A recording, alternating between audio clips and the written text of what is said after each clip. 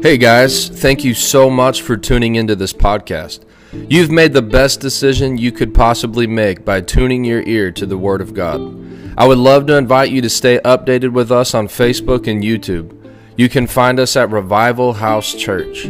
Father, bless this person and let the seed of the Word multiply 30, 60, and 100 times over in Jesus' name.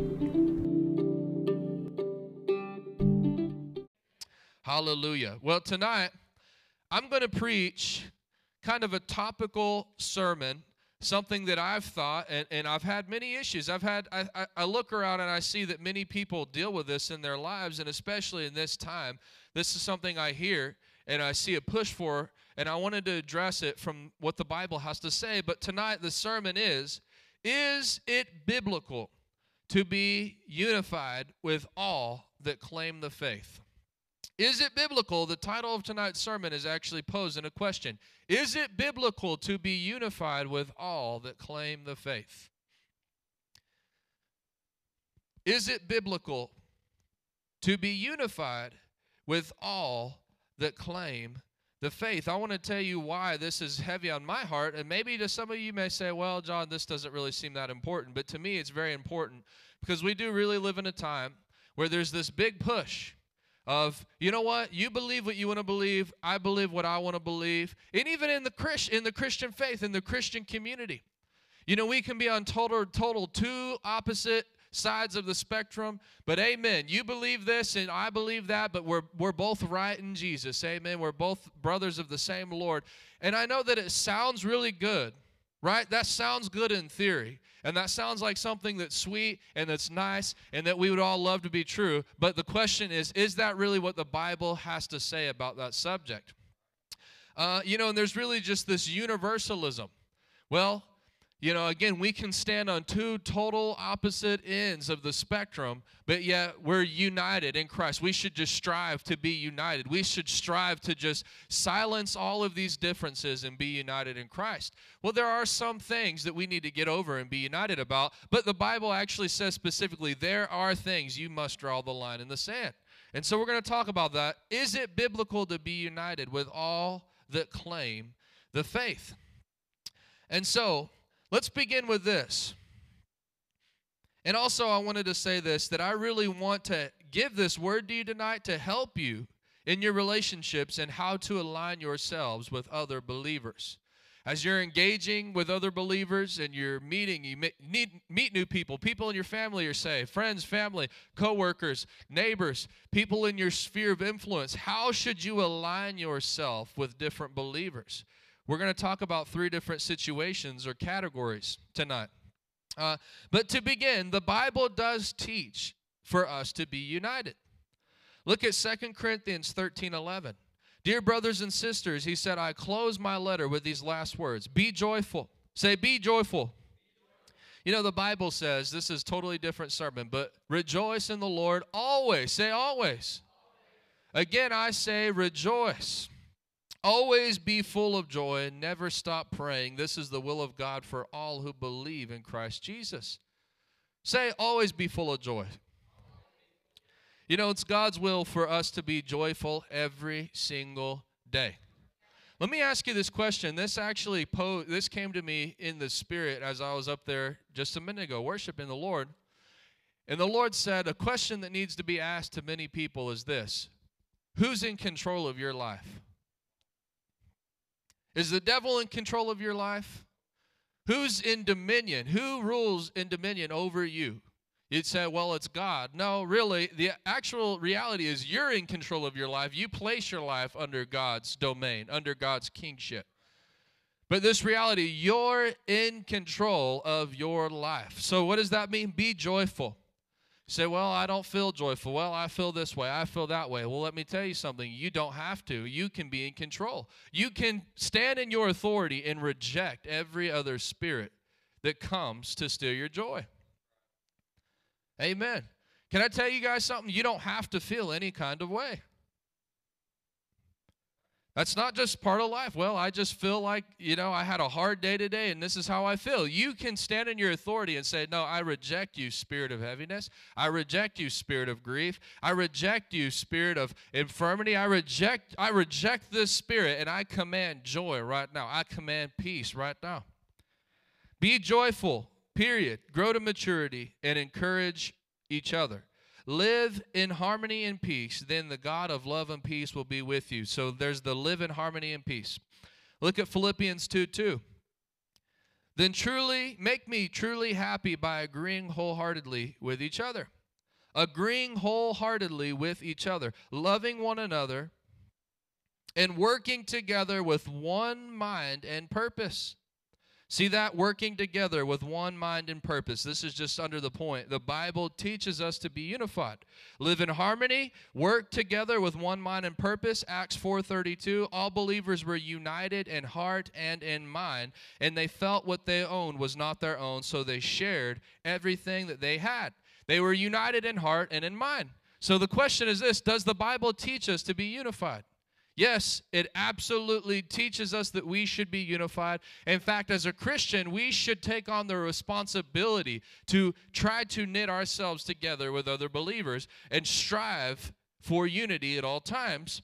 But here's the question: are we to remain unified without exception? Are we to remain unified with other believers without exception? Are there situations where you cannot remain in unity or fellowship with a person who claims to be a believer? So tonight I'm going to give you this. I want you to write this down. Three situations where you in fellowship with someone claiming the faith. 3 situations where you are to in fellowship with someone claiming the faith. Honestly, to some, this may be a sermon that you say, well, is it really that important? But honestly, this is something that it's not talked about a whole lot. A lot of Christians could probably spend their whole life in church and never hear anything about this. That the Bible actually says there are situations where you are to end your fellowship with someone that claims to be another Christian. Number one, let's just go straight to the scripture. Number one, you end fellowship with a person claiming the faith when there is sin that is refused to be repented of. So the number one reason out of the 3 different situations you would end fellowship with another Christian, number one, when there is sin that is refused to be repented of. Turn your Bibles to 1 Corinthians chapter 5.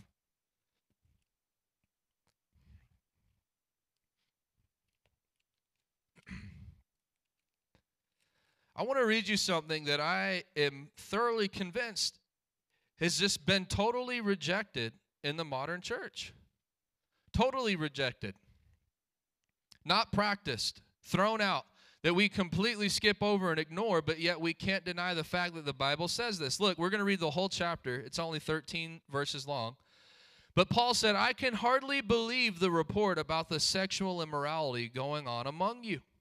Something that even the pagans don't do. I am told that a man in your church is living in sin with his stepmother. You are so proud of yourselves, but you should really be mourning in sorrow and in shame. You know, you think about that. Our gauge, you're so proud of yourselves. Think about this. Paul is writing this to the Corinthian church. Why were they so proud of themselves? Well, he talked about in 1 Corinthians chapter 12 that they had all the spiritual gifts. In 1 Corinthians chapter 1, he says, you have all the spiritual gifts. You have eloquent teachers. You have all this wisdom. Man, you got the Stephen Furtick messages. You got the prophets of the Lord. You have all of these gifts that you abound in. But yet he said, you sit here and think that, man, we got it going on. We got the numbers. We got the gifts. We got all this great stuff. But he said, really, you should be ashamed of yourself because of the sin that's going on amongst you. Man, what if that was the standard of a church? Not how many people we can pack in and say, look at me, look how awesome I am. Which, let me say this, numbers are great. I'm not saying we shouldn't have large churches, but what I am saying is, Paul said it was an atrocity for somebody to be in fellowship and have this issue going on in their life. Let's continue to read. He says this, you are so proud of yourselves, but you should be mourning and sorrow and shame. You should remove this evil man from your fellowship. Man, if Christians actually acted like that, and nowadays, you know what they would say? You're unloving. You're unkind. Would Jesus do that? It's like, look, I mean, I'm not adding anything to it. You should remove this man from your fellowship. Even though I'm not with you in person, I'm with you in spirit, as though I were there. I have already passed judgment on this man. In the name of the Lord Jesus, you must, say you must. When Paul as the apostle is saying, in the name of the Lord Jesus, he's standing in the authority of heaven. I command you as your apostle, I command you as Jesus Christ himself is commanding you, you must call a meeting of the church, and I'll be present with you in spirit, and so will the power of our Lord Jesus. Did you know God will give you power to remove people? Then you must throw this man out and hand him over to Satan, so that his sinful nature will be destroyed and that he himself will be saved on the day that the Lord returns. I want you to think about that. Throw him out and hand him over to Satan so that he may be saved. How does that make sense? Well, basically what that means is hand him over to Satan, throw him out of the church, and this is what should happen, that a person should feel the contrast between life underneath the blessing of God and now life outside of the blessing of God. Hand him over. Put him outside of the blessing. Put him out from underneath the faucet that's turned on, where the blessing of the church, the blessing of abundance, the blessing that comes from being a part of a biblical church. Let me ask you this question. Has anybody been blessed by coming to this church? Let me say, not just blessed with spiritually. Some of you say, well, I've been blessed financially coming to that church. Man, the Lord's given to me. The Lord's blessed me. The Lord's met needs. That if you weren't a part of that fellowship, you wouldn't have that blessing in your life. That's the way the New Testament church should really operate. In fact, in the New Testament church, it says there should be no needy among you. That a truly loving one another, I know this is crazy, but is to take away from yourself. If you see a brother or sister that's in need in any area, you take away from yourself and you give to them. I mean, I know I'm speaking for him, but I can tell you, Brother Tristan, he could probably testify the benefit of being a part of a biblical church during these last few months.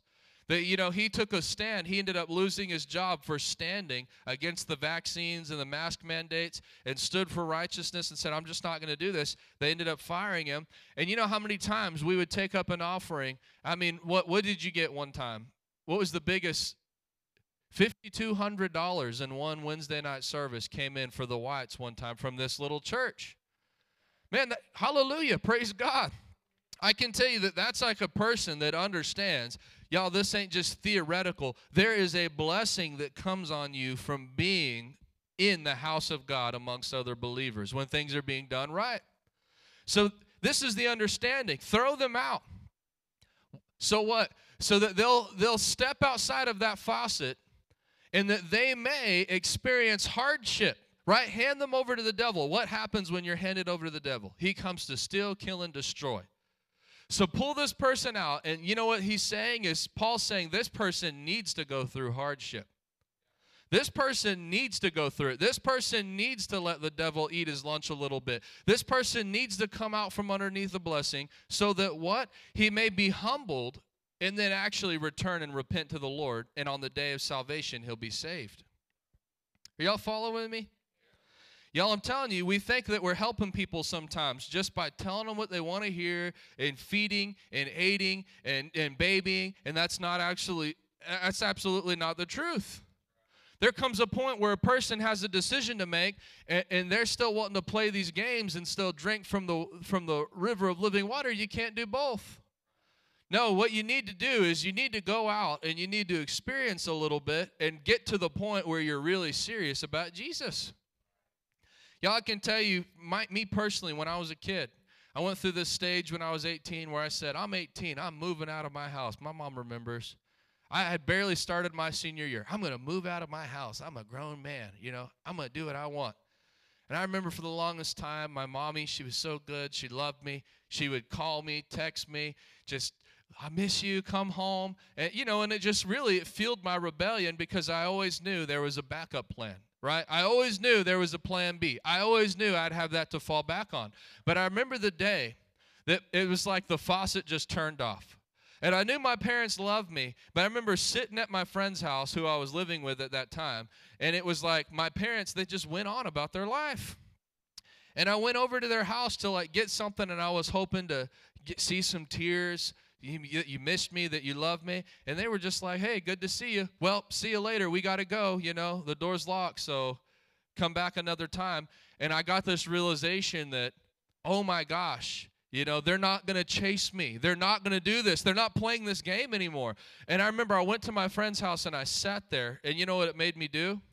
I looked at my life and I said, my life sucks. My life's horrible. I'm making horrible decisions. And if I continue to go down the path that I'm going down, I'll be 40 years old with absolutely nothing, and I'll have no success. This is horrible. This is terrible. And I humbled myself and repented and came back to my parents and said, I'll change, I'll stop doing all of that stuff, whatever you want me to do. And it actually drove me to repentance. And so he says this, you're boasting about this is terrible. Don't you realize that this sin is like a little yeast that spreads through the whole batch of dough? So Paul said that when sin is left undealt with in the church, it actually spreads through the whole church. Get rid of the old yeast by removing this wicked person from among you. Then you'll be like a fresh batch of dough made without yeast, which is what you really are. Christ, our Passover lamb, has been sacrificed for us. So let us celebrate the festival not with the old bread of wickedness and evil, but with the new bread of sincerity and truth. When I wrote to you before, I told you not to associate with people who indulge with sexual sin. But I wasn't talking about unbelievers who indulge in sexual sin, or are greedy, or cheat people, or worship idols. You would have to leave the world to avoid people like that. I meant that you are not to associate with anyone who claims to be a believer, yet indulges in sexual sin, is greedy, worships idols, is abusive, or a drunkard, or cheats people. Don't even eat with such people. So he said, don't misunderstand me. You're not called as a Christian to judge the world. That there's people, far left people, that believe this crazy stuff, and I'm not even going to eat with them. Man, if I see them, I'm going to spit in their face. No, you're totally missing it. That's not what he's saying. He said, but if a person claims to be a believer, let me tell you something, there's a responsibility that comes with that claim. That's not some cute thing. That's not some light thing. When you claim to be a believer, you sign yourself up for accountability amongst your brothers and your sisters.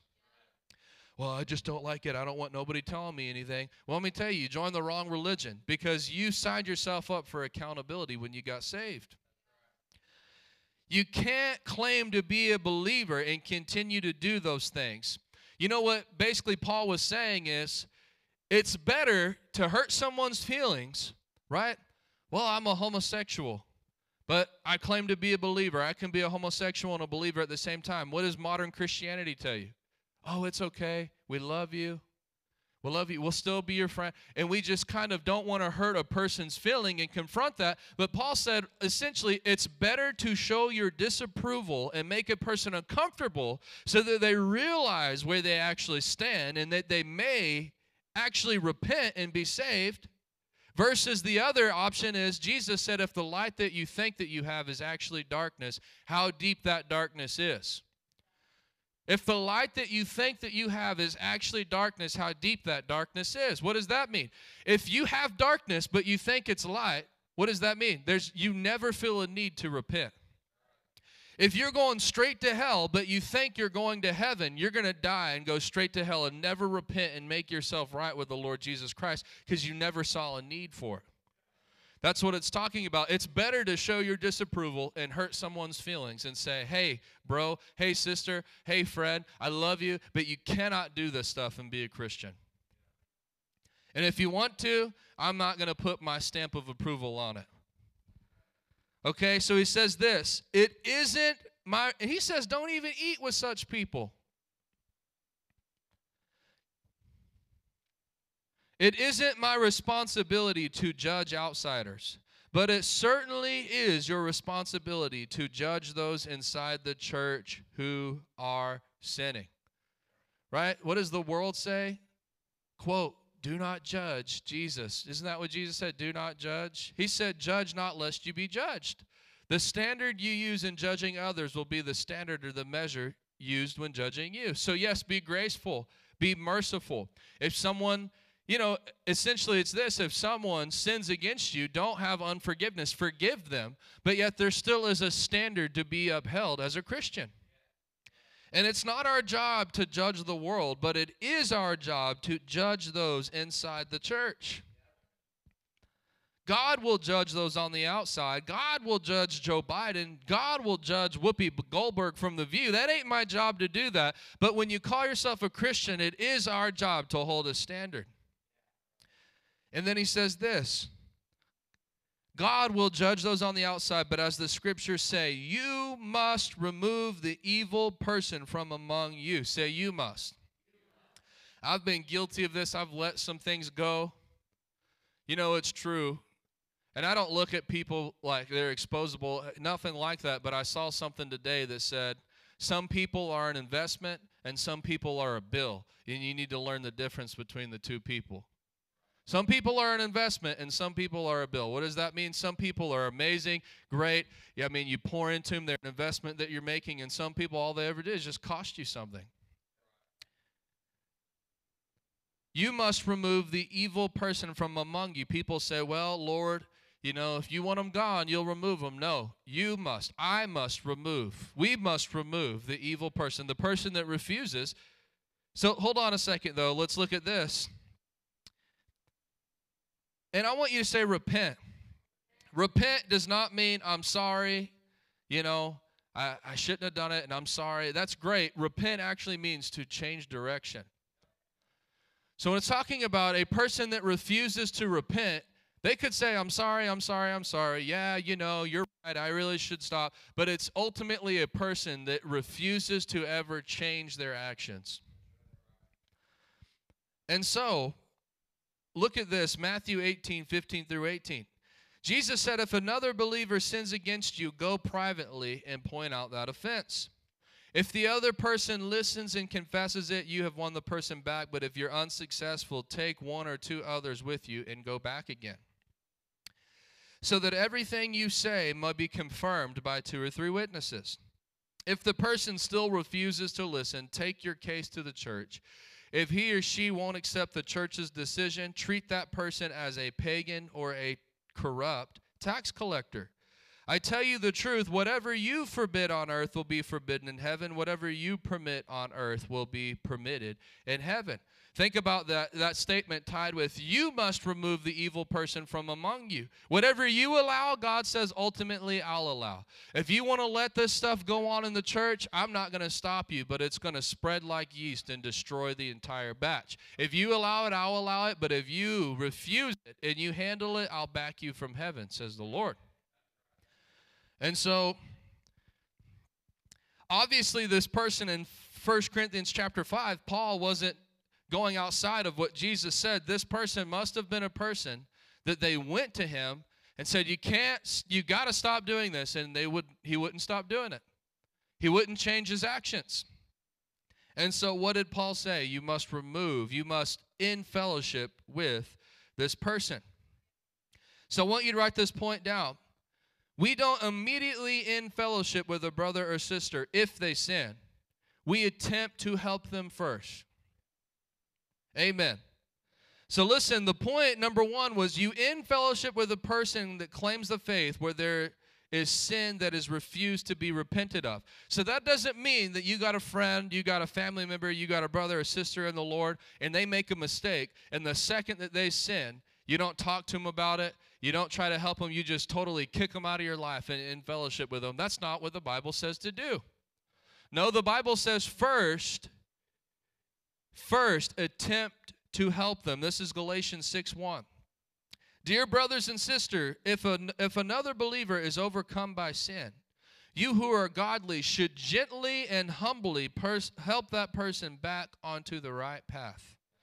Then be careful not to fall into the same temptation yourself. If they refuse that help and choose to cling to their sin, you are under biblical command to end fellowship with them. I want to tell you something. You need to remember this. There's a difference between a person who's struggling and a person who's accepting. And I want to even go further to say there really is no struggle with sin. But that could be a doctrinal issue. There could be a good-hearted person that's saying, I may have sinned in my life, and I may have sinned a few times, and I may have a kind of a pattern going of sin. There's a difference, though, between the person that says, I don't want to do it, I know that it's wrong, and I need to stop, and I feel conviction, versus the person that's just totally accepting, saying, you know what, I'm just not interested in what you have to say. I'm just not interested in the gospel. I'm just not interested in the word. I'm not interested in the kingdom. I choose to hold on to my sin and hold on to this thing. Instead, what does the Bible say? You have to end fellowship with them. Does that mean that you hate them? No. Does that mean that you're mean to them? No. That means that there has to be a line drawn in the sand, though, where you're not knit together in relationship with them any longer. In fact, it says you can't even eat with them. So what does that mean? Oh, so-and-so, the person that gives the East Texas response, are you saved? Do you know Jesus? Oh, yeah, I'm saved. I know Jesus. Everyone's saved in Texas, right? But then whenever you really start having conversations with the Word of God, they're very clear, like, I'm not interested in that. I don't want anything to do with it. They call you up and say, hey, you want to meet out at the Red Lobster or whatever? No, I love you, but I can't do that tonight. Sorry. And ultimately, too, don't beat around the bush. Just be upfront. Don't be hateful. Don't be hard. Don't be, I'm more holy than thou. It says gently and humbly try to restore them. But if a person's not interested in being restored, there's nothing you can do besides let that person finish out their course. Let that person live how they want to live. Whatever thing they've made their God, maybe it needs to be their God for a little bit. Maybe they, if money's their God and they don't want to turn from greed, they don't want to turn from that, maybe they need to let money be their God for a little bit to see that it doesn't speak, it doesn't help, it doesn't really provide, it doesn't ever meet the need, and then they'll humble themselves and repent and turn back to the Lord. I can tell you in my sinful state, I hated it. I didn't want to hear anything about the gospel, about Jesus, about any of that. And I would reject it. Don't talk to me about that stuff. But whenever I finally humbled myself and came to the end of me, I look back, and there's so many people that I reapproached and said, thank you for everything that you did. Thank you for what you said to me. Thank you for saying those hard things even when they were hard. And I didn't want to hear them. Amen. Okay, so look at this. Number 2. So number 1, 3 situations where you end fellowship with someone claiming the faith is, number 1, you end fellowship with a person claiming the faith when there is sin that is refused to be repented of. Again, that is definitely not practiced in modern Christianity. Number 2, which we'll get to, because ultimately the question really is this, is, well, you think that's sin, but I don't think that that's sin. What you call sin is not what I call sin. We'll get to that in a moment. Number 2, you end fellowship with a person claiming the faith when they blatantly reject the Word of God. Turn to 2 Thessalonians 3, 6 through 15. Paul said, and now, dear brothers and sisters, we give you this command in the name of the Lord Jesus Christ. Stay away from all believers. Say believers. Again, this ain't talking about people of the world. This is talking about believers who live idle lives and don't follow the tradition that they received from us. For you know that you ought to imitate us. We were not idle when we were with you. We never accepted food from anyone without paying for it, and we worked hard day and night so that we would not be a burden to any of you.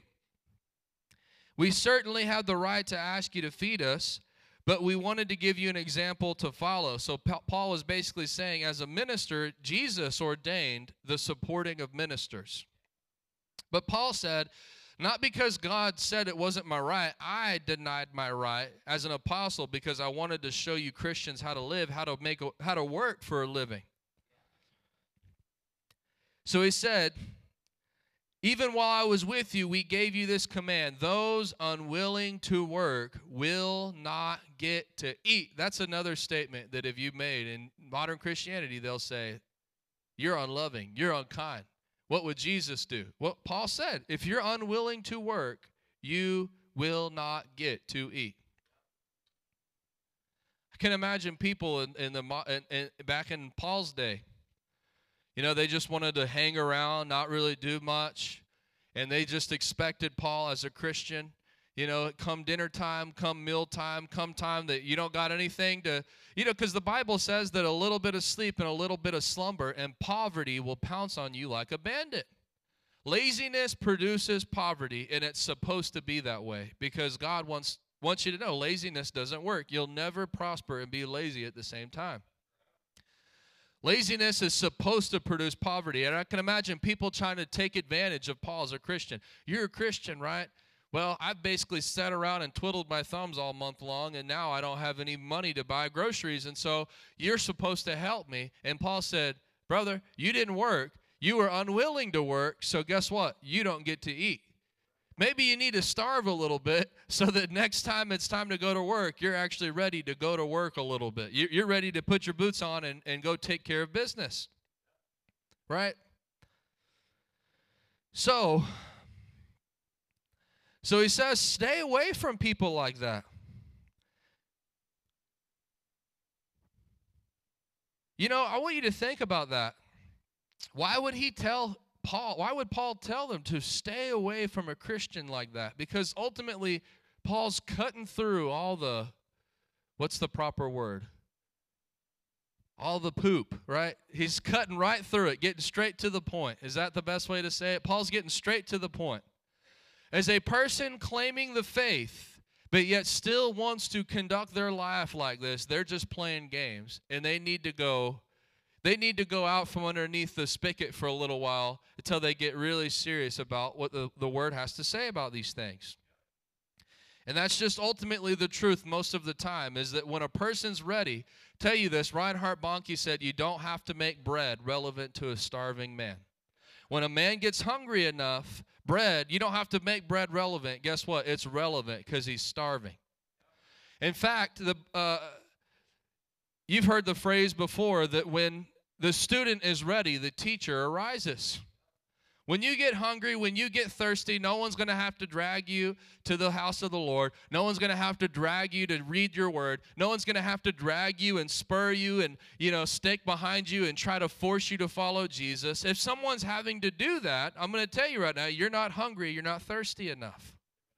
Because when you get desperate, you're going to do it because you've decided to do it and because you want to do it. And ultimately, I've seen that any time that you're having to drag someone to do something they really don't want to do, guess what? It never works out, ever.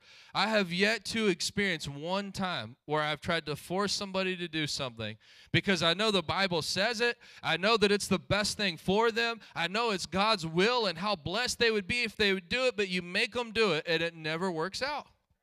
You know why? Because they haven't decided to do it. And until they decide to do it, there's nothing that you can do but pray for them, bind that devil, that deceptive spirit that's holding them captive, and call them into salvation by faith, using your faith. But just aiding and abetting and funding people in that state, it prolongs the humbling process. And so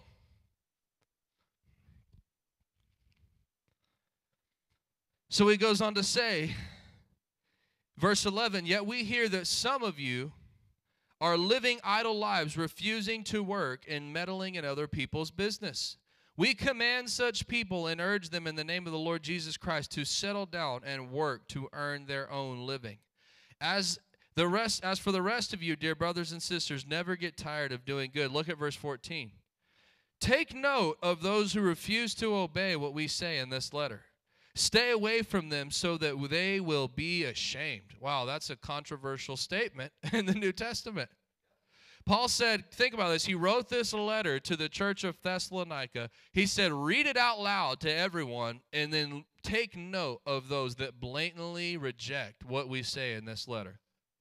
What should you do with those that blatantly reject what Paul said? He said, stay away from them. Don't think of them as enemies. Oh, they're so bad and dumb and horrible. They're a horrible Christian. No, don't think of them as enemies, but warn them as you would a brother or a sister. You know, I'm not the judge, but Jesus did say, many on that day in Matthew 7 will stand before me and say, Lord, Lord, didn't we prophesy in your name? Didn't we cast out devils? Didn't we do all these works? Essentially, I'm paraphrasing, and he said, depart from me, I never knew you. Only those who do the will of my Father will enter into the kingdom of heaven. When I actually read that, many will stand before me.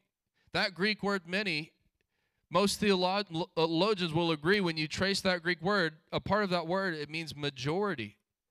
Majority of people that stand, and that's not talking about pagans. It says many who call me Lord, right? These aren't atheists and Muslims and Buddhists and people of other religion. What Jesus essentially was saying is that a majority of people that actually claim that he is the Lord, that claim Christianity, will stand before him, and he'll say, depart from me, because only those that do the will of my Father will enter into the kingdom of heaven. I mean, if you really want to think about this, how many Christians in Texas do you know that are actually carrying out God's will? How many Christians do you personally know that claim to be Christians that are actually carrying out God's will? They're not living for themselves.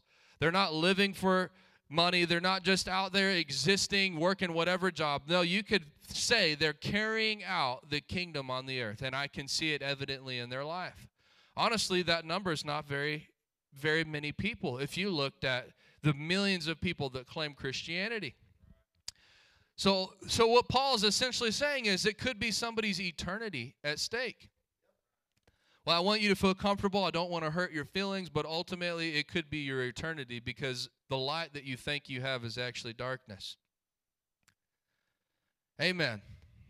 Okay, so the second reason that you would end fellowship with someone, number 2, you end fellowship with a person claiming the faith when they blatantly reject the Word of God. If a person claims to be a Christian and then blatantly rejects the Word of God, you just have no business being in fellowship with them. And that's a loose choice of words. In fact, you're under biblical command to be of no fellowship with them.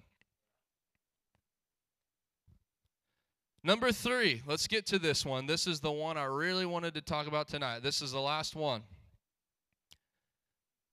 Number 3, you end fellowship with a person claiming the faith when they choose to believe or teach false doctrine. When they choose, listen to the words. I wrote this very carefully. When they choose to believe or teach false doctrine. Not when someone ignorantly believes or teaches false doctrine. There's some good-hearted people, they've never heard. No one's ever told them. They hold a certain views and ideas about the Bible and about the Word, and it's not because there's any wrong motive in them. It's because simply they're ignorant of that subject. They've never been taught the Word of God, and if they simply were, they would receive it. That's not what I'm talking about here. A Christian who chooses to believe or teach false doctrines, I want you to think about this. Out of 11 scriptures and passages that I examined in regards to ending fellowship, right? I went through a topical study and said, what does the Bible say about ending fellowship with another believer? I went over 11 different passages and scriptures. Out of those 11, 9 of them have to do with doctrine. 9 out of the 11 reasons in the Bible that you end fellowship with another believer has to do with doctrine. So here's my point. This is the most major issue in regards to this subject, and yet we treat it with the least significance. You know, again, we talked about sin. We talked about somebody blatantly rejecting the Word of God, but how many times do you see this today? Well, you believe this, and I believe this, but we can still be united and unified. That's not what the Bible teaches. It's truly not what the Bible teaches. And I want to show you this. Write this down. As a Christian, you must openly show disapproval of heretical doctrine. As a Christian, you must openly show disapproval of heretical doctrine. And honestly, I know everybody in this church, you may think, John, we get this. I don't think anybody in here has an issue with this. But really, in the time that we live in, it needs to be taught on. It needs to be said.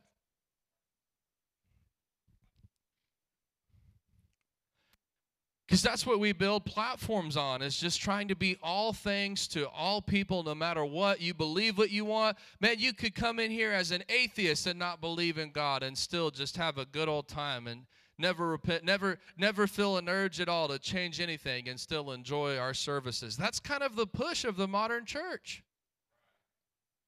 Whether you're full of the fire and the Holy Ghost, or whether you believe the Holy Ghost died when Jesus went to heaven, you got a place in this church. And that's what we really try to teach and promote. And we teach Christians that that's the way that it should be. And we should put all of our doctrinal issues aside. They're really not important, right? Jesus is what's important. Can I tell you, without doctrine, you don't even know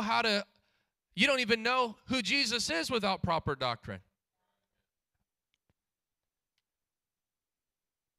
People say, well, doctrine doesn't matter. Jesus is the only thing that matters. But yet, if you examine those two people, they believe in a completely different person named Jesus most of the time, based off of the doctrine that they hold. And so actually in the Bible, doctrine is the most warned about subject in regards to ending fellowship with another believer. Look at Titus 3:10-11. Paul said to Titus, if people are causing divisions among you, say divisions, give them a first and second warning. After that, have nothing to do with them.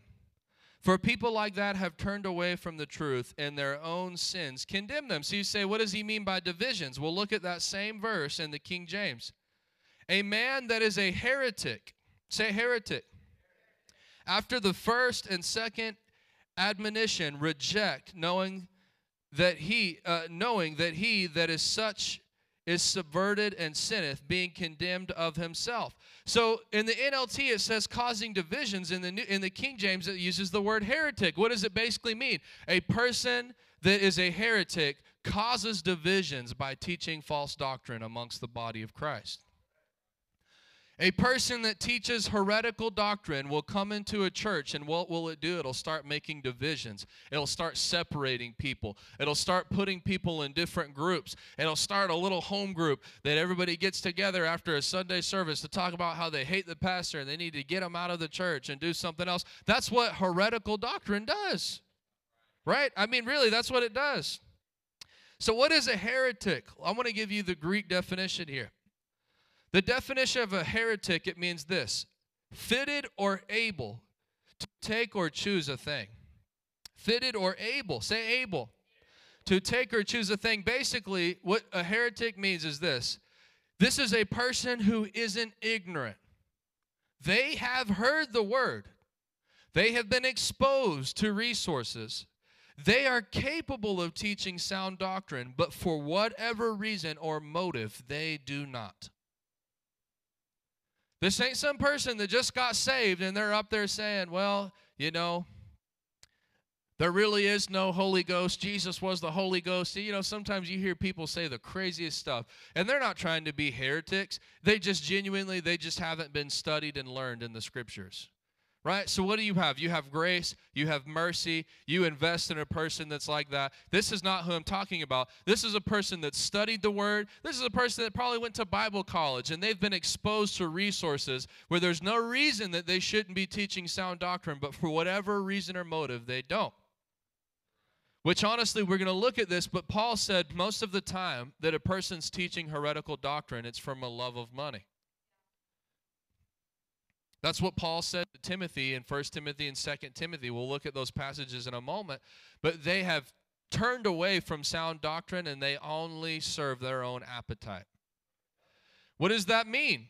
They want a following, And they know to get a bigger following, you have to tell people what they want to hear. And if you get a bigger following, what comes with a bigger following? Fame, money, more provision, more members, more ties in the bucket, more all of these things. And so it's not that they don't know the word. They choose to suppress the word. They choose to dance around the word. They choose to go around those things. Why? To feed their own appetite is what is at the heart of the issue. It's not a person that's unlearned. It's for whatever reason or motive, they don't teach sound doctrine.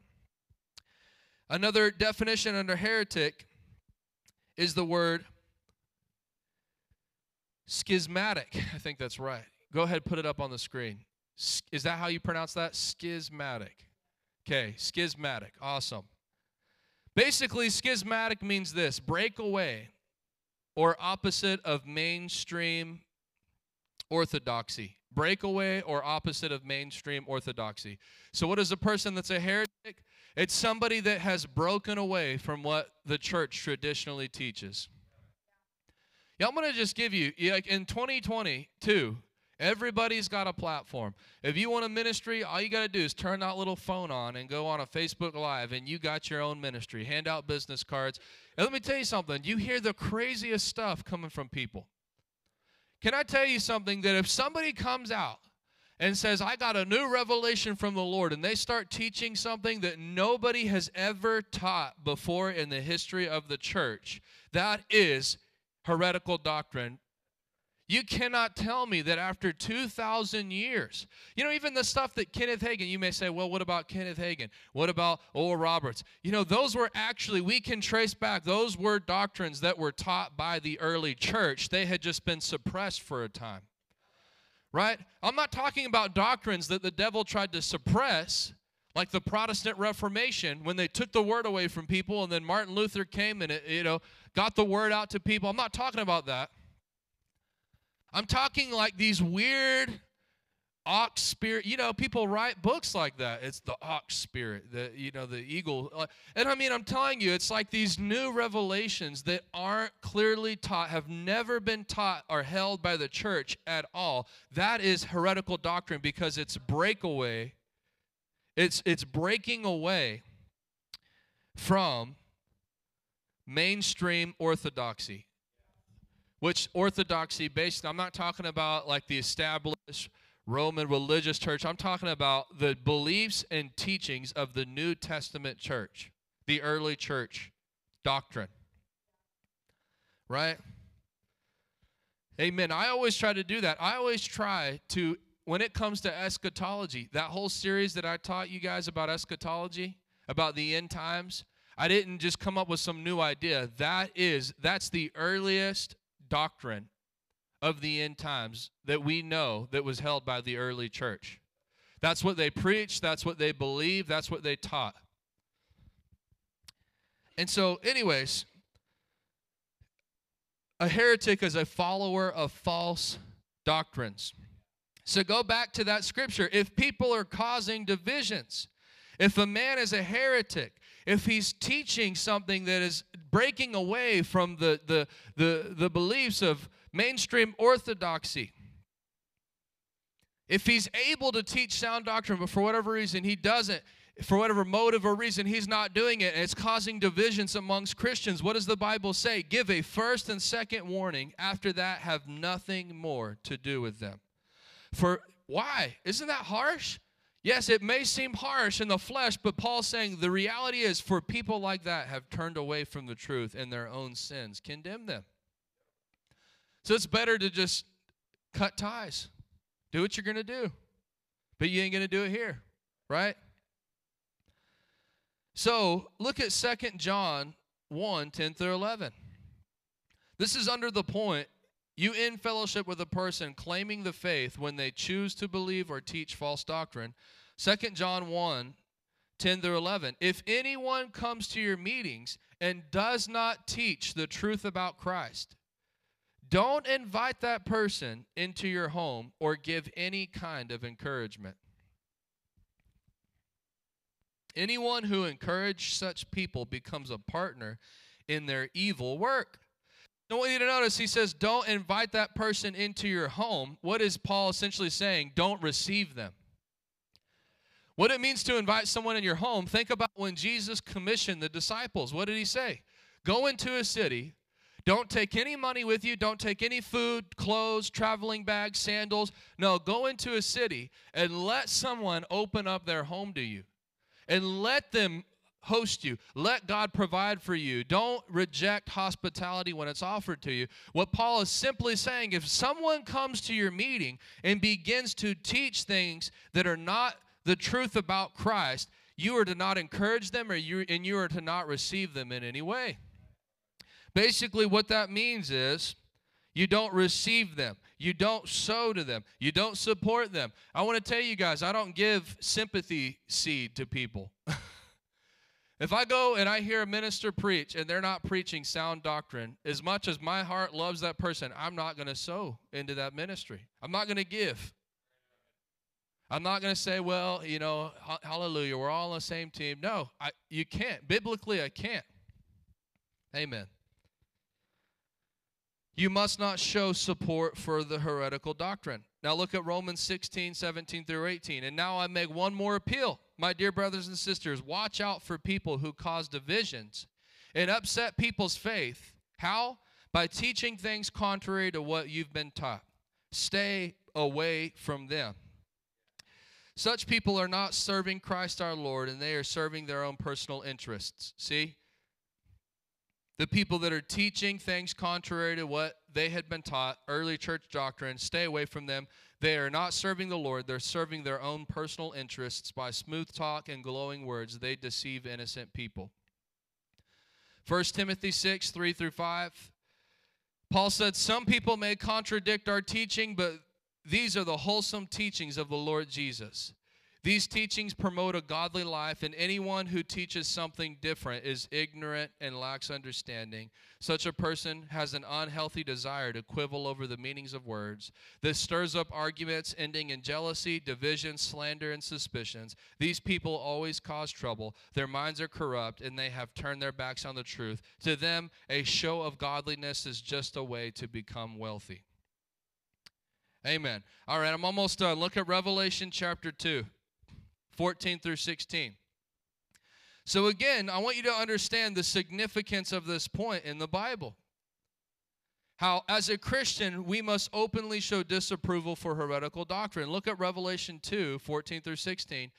Jesus says this to the church of Pergamum. He says, I have a few complaints against you. You tolerate some among you whose teaching is like that of Balaam, who showed Balak how to trip up the people of Israel. He taught them to sin by eating food offered to idols and by committing sexual sin. In a similar way, you have some of the Nicolaitans among you who follow the same teaching. What did Jesus say? Repent of your sin, or I will come to you suddenly and fight against them with the sword of my mouth. Basically, Jesus rebuked them for putting up with false doctrines and not denouncing this false church that had sprung up. Say Nicolaitans. I want you to understand historically, what were the Nicolaitans? The Nicolaitans were a church that broke away from the early church, mainly in the city of Ephesus and Pergamum. So I want you to get this. You had the church of Ephesus.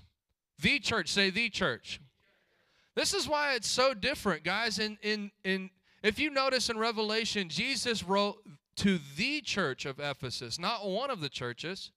There wasn't 65 million different churches in one city. There was a church. You know that's the way that I see it? People think that you're crazy for seeing it this way, but ultimately, I believe, when I look around in a little town of Huntington, you know, and there's over 75 to 100 registered churches, I know that God did not plant all of these things. There's no way. There's no record of that in the Bible. I believe that God appoints a church. I believe that God appoints a leader. I believe that God appoints a governor over a city, over a county, over a state, over a nation. There's different people appointed over territories. And that's the way that God sees it, right? And so that's what I'm really trying to talk about is You even see people that are soul winning, that they have this idea, let's all just go out soul winning, let's get people saved. And the goal is for them to not come to a specific church. If they go to any church, that's good, right? That's the goal. No, that's not necessarily true. Now, there are churches that can be unified, but everything that calls itself a church is not ordained by the Lord. You see that in the Scripture. Again, in the early church, this was the Nicolaitans. They were a group that broke away. So imagine, they were like the first church that separated themselves from the main church.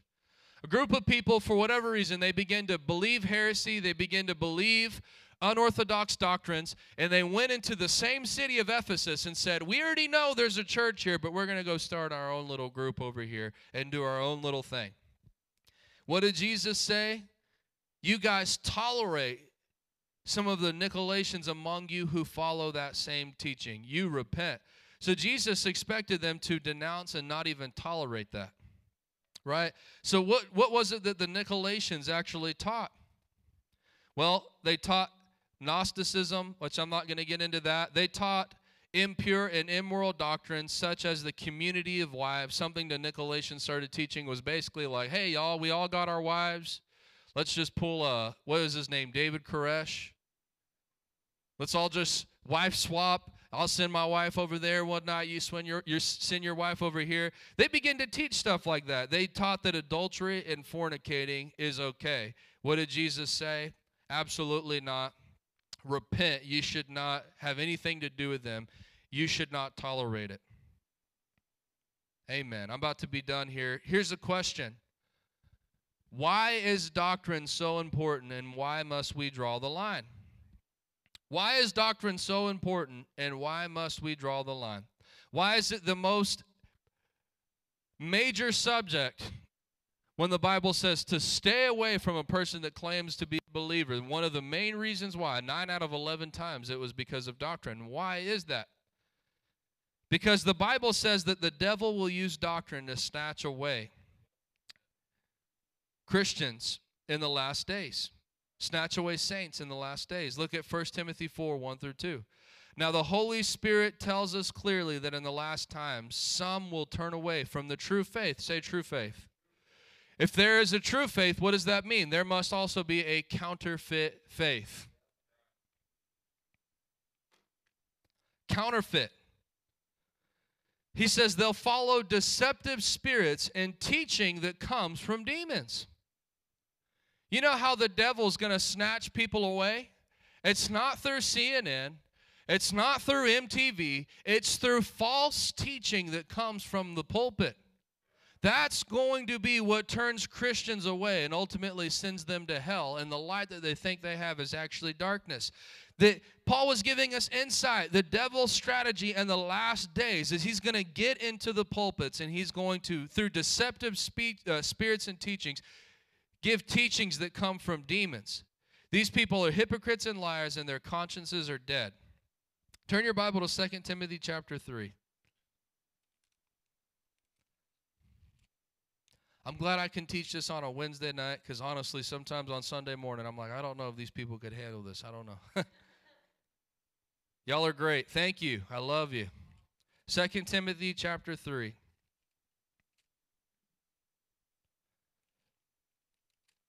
We're just going to read through this real quick, and I'm going to end here. 2 Timothy 3 says, you should know this, Timothy, that in the last days there will be very difficult times. People will love only themselves and their money. They'll be boastful and proud, scoffing at God, disobedient to their parents, and ungrateful. They'll consider nothing sacred. They'll be unloving and unforgiving. They'll slander others. They'll have no self-control. They'll be cruel, and they'll hate what is good. They'll betray their friends, be reckless, be puffed up with pride, and love pleasure rather than God. They'll act religious. Say they'll act religious. Is this talking about the heathen? No, the heathen don't act religious. This is talking about a picture of a group, a picture of what a modern church, a last-day church. There will be people in what call themselves the church in Christianity that do all of these things. that love themselves and love money but claim Christianity. They're boastful and proud, scoffing at God, disobedient to their parents and ungrateful, but yet they'll act religious. They'll claim Christianity. They'll consider nothing sacred, but they'll claim Christianity. They'll be unloving and unforgiving, but they'll claim Christianity. They'll slander others and have no self-control, but they'll claim Christianity. They'll be cruel and hate what is good, but they'll claim Christianity. They'll betray their friends, be reckless, be puffed up with pride, and they'll love pleasure rather than love God. And they'll act religious, but they will reject the power that could make them godly. What did he say? Stay away from people like that. They're the kind who work their way into people's homes to win the confidence of vulnerable women who are burdened with the guilt of sin and controlled by various desires. Such women are forever following new teachings. Say new teachings. What was the definition of heretical teaching? New teachings. But they are never able to understand the truth. These teachers oppose the truth just as Jannes and Jambres opposed Moses. They have deprived minds and a counterfeit faith. But they won't get away with it for long. Someday everyone will recognize what fools they are, just as Jannes and Jambres. But you, Timothy, certainly know what I teach and how I live and what my purpose in life is. You know my faith, my patience, my love, my endurance, and you know how much persecution and suffering I've endured. You know all about how I was persecuted in Antioch, Iconium, and Lystra. But the Lord rescued me from it all. Yes, everyone who wants to live a godly life in Christ Jesus will suffer persecution, but evil people and impostors will flourish. They will deceive others, and they themselves will be deceived. Say flourish. So again, the Bible's saying in the last days there'll be false teachers that fall into all of those categories. Are they going to have the small, struggling things? No, they're going to flourish. They're going to seem in the flesh what looks like flourishing. But he says to Timothy, you are to remain faithful to the things that you've been taught.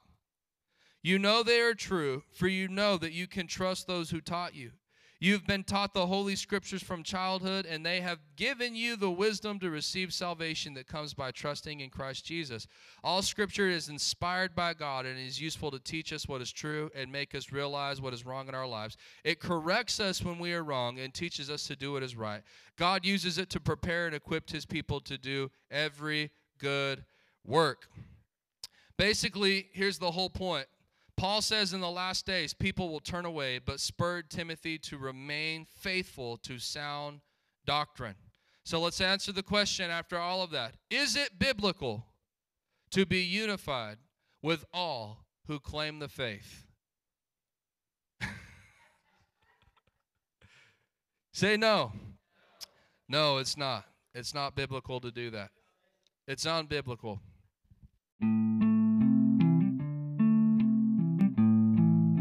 Lord, bless them for being hearers of the word, in Jesus' name. If you would like to sow a seed or partner with this work that the Lord is doing, check out the description of this podcast or go to www.rhctx.com/give. You can find all the ways to give on that page.